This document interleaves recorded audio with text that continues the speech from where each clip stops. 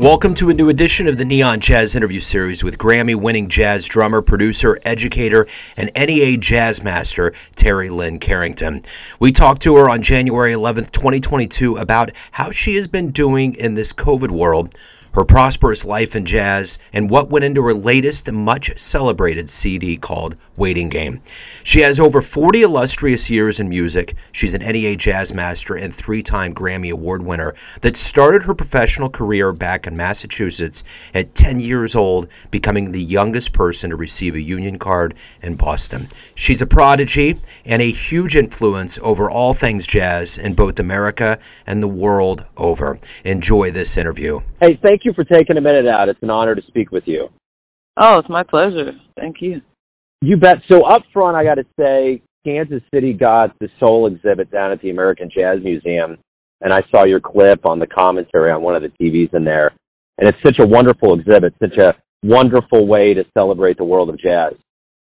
Oh, yeah, thank you. I had such a good time just in that world. I had never done anything like that before, and working with the producers, directors, animators, and, you know, I really was proud that they really tried to get it right. They didn't want to leave anything unturned, and I think that's really a good quality about Pixar. They do that with all their movies, so this one was no different.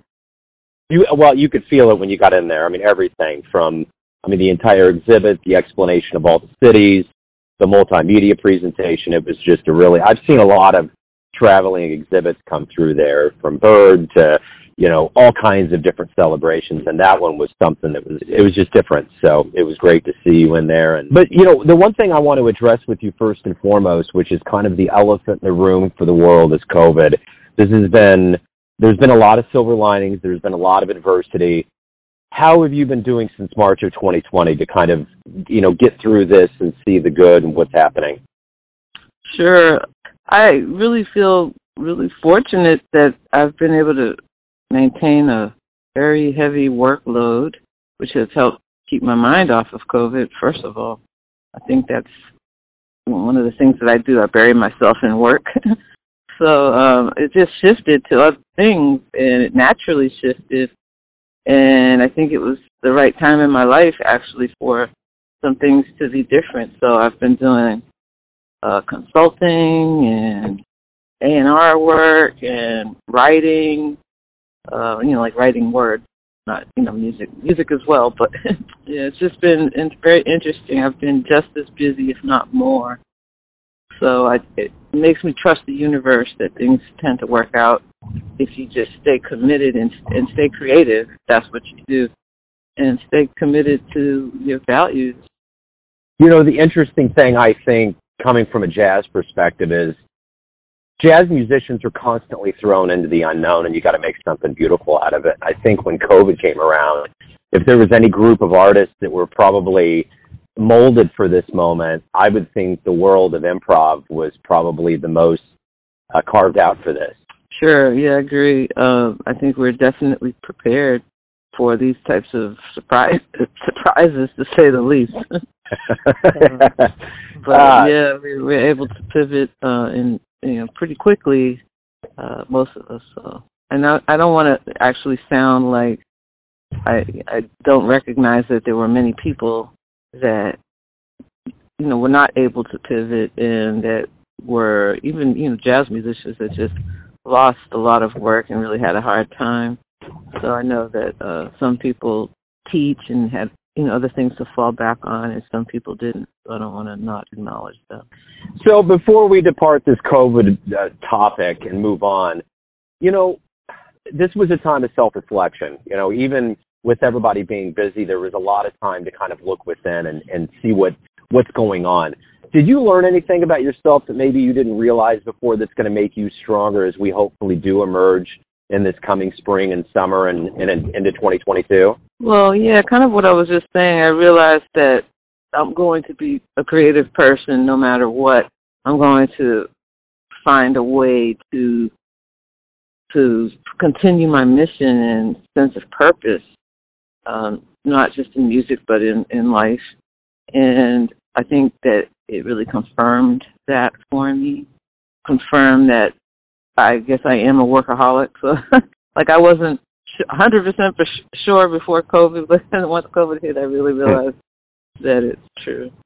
You've gotten a lot of brass and a lot of recognition for the waiting game, and this was something that has to feel good, especially during this time we're all living through. It feels good because it was a collaborative effort, and I think that was really important to me at this time and this stage of my career. I really wanted to work with other people, and I've always wanted to be in a band.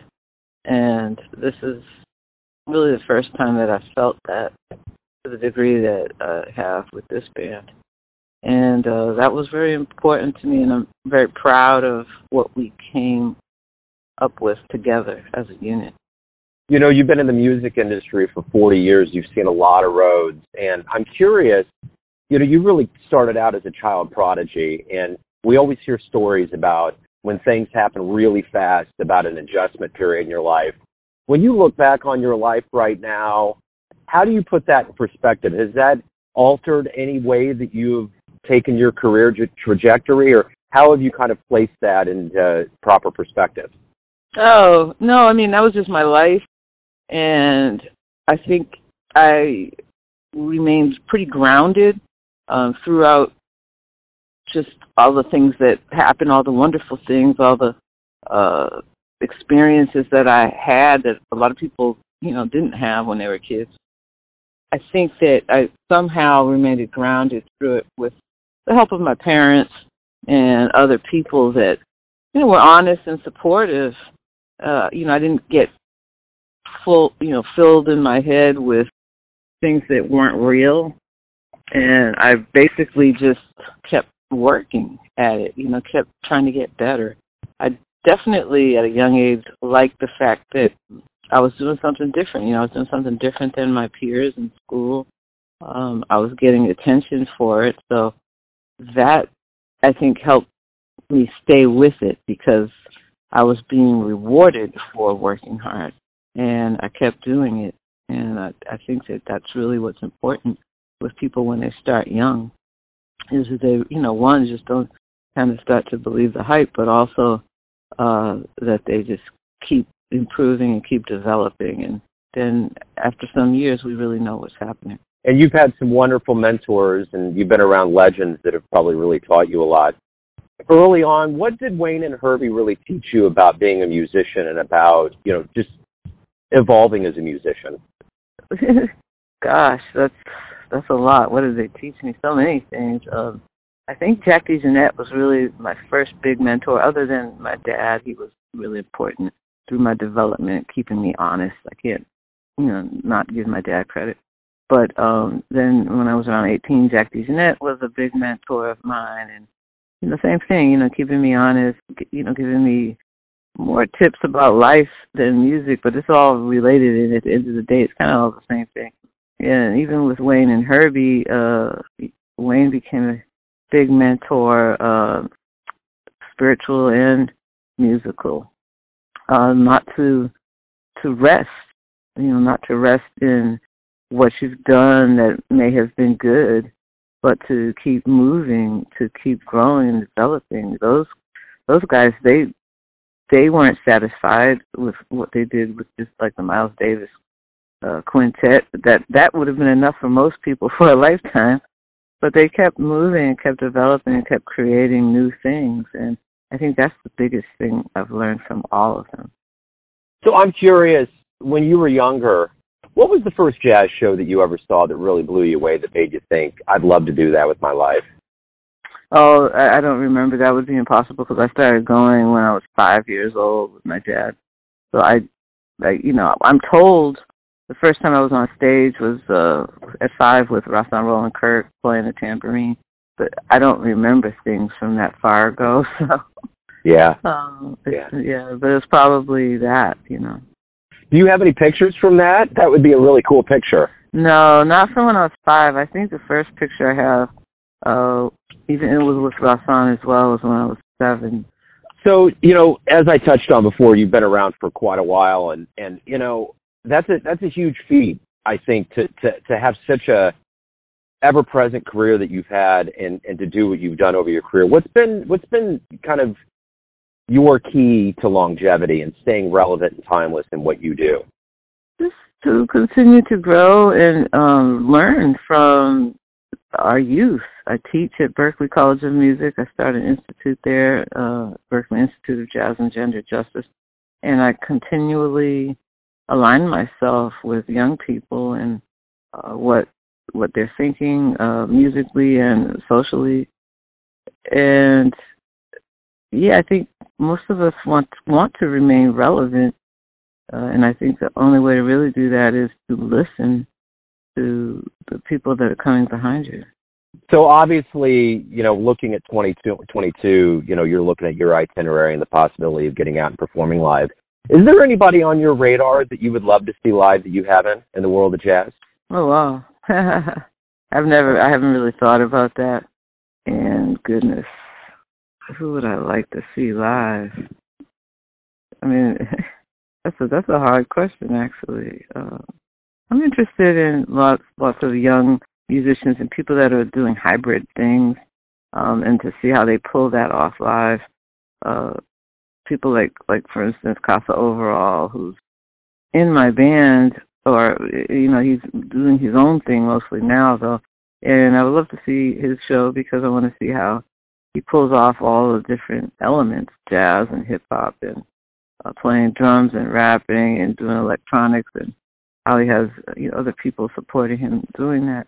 Melanie Charles, she's doing a lot of cool things with that same type of hybrid, musically, just changing, going through these different genres. So I'd love to see that live too.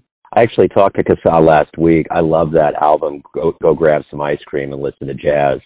Yeah, he's such a cool cat. As we've touched on, there's been a lot of things that have happened in the world that's affected the music industry, but more specifically to jazz. How do you see the jazz community emerging stronger when everybody comes back? Well, I think everybody will have more to say, basically. Everybody will have experienced different things. Some of it we've experienced together, but everybody's also had their own personal journey through all of this. So I think there's a lot to talk about, a lot to express musically. So if you have a dream tonight and you run into your younger self, probably in your early 20s, and you could give yourself one piece of advice based on what you've learned throughout all these years, what would you tell your younger version? Ooh, a lot of things. I mean, one piece. I don't do well with the like, you're on an island, what's your only album? Like Gotcha. Those types of questions. But I mean, one thing I guess would be to develop a stronger practice routine, because I've never really had a strong practice routine since I left high school.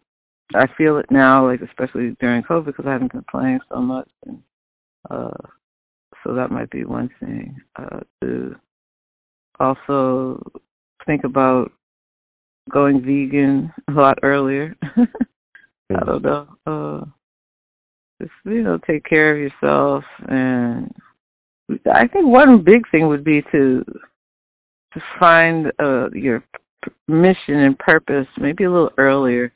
Because I think, for me, it's been more over the last 5 to 10 years that I've, been more focused. And I feel that before I was just concentrating on playing and developing as a drummer and musician and composer. But now I feel more focused, and I wish that I had focused a little earlier because, I'm older now, and I wish I had more time with this kind of focus. So everyone has a perception of you, your family, your friends, your fans, your students. But ultimately, you live your life. You have a perception of yourself. Who do you think you are? I'm just somebody that is driven by creative energy, by the arts, by trying to make the world a better place, one person at a time, or however I can. Our platforms, from just the stage to our, social media platforms, to our websites, to our radio interviews.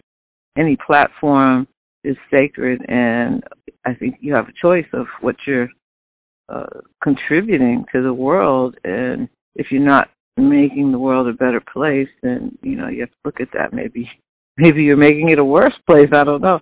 So I think that's what I see with myself. I'm driven by the work of creating a better society. Justice and fairness for everyone is as simple as that sounds, or as complicated as that sounds. Beautiful. Terry, thank you for taking a minute out for Neon Jazz. I appreciate it. Good luck as we move forward into 2022. Oh, thank you, and same to you. Thanks for listening and tuning in to another Neon Jazz interview, where we give you a bit of insight into the finest players and legends in Boston, Los Angeles, New York City, Kansas City, and spots all over the world, giving fans all that jazz. And thanks to Terry Lynn for her time, music, and cool. If you want to hear more interviews, go to Famous Interviews with Joe Dabino in the iTunes Store. Visit neonjazz at youtube.com, and for everything Neon Jazz all the time, go to the neonjazz.blogspot.com. Until next time, enjoy the jazz, my friends.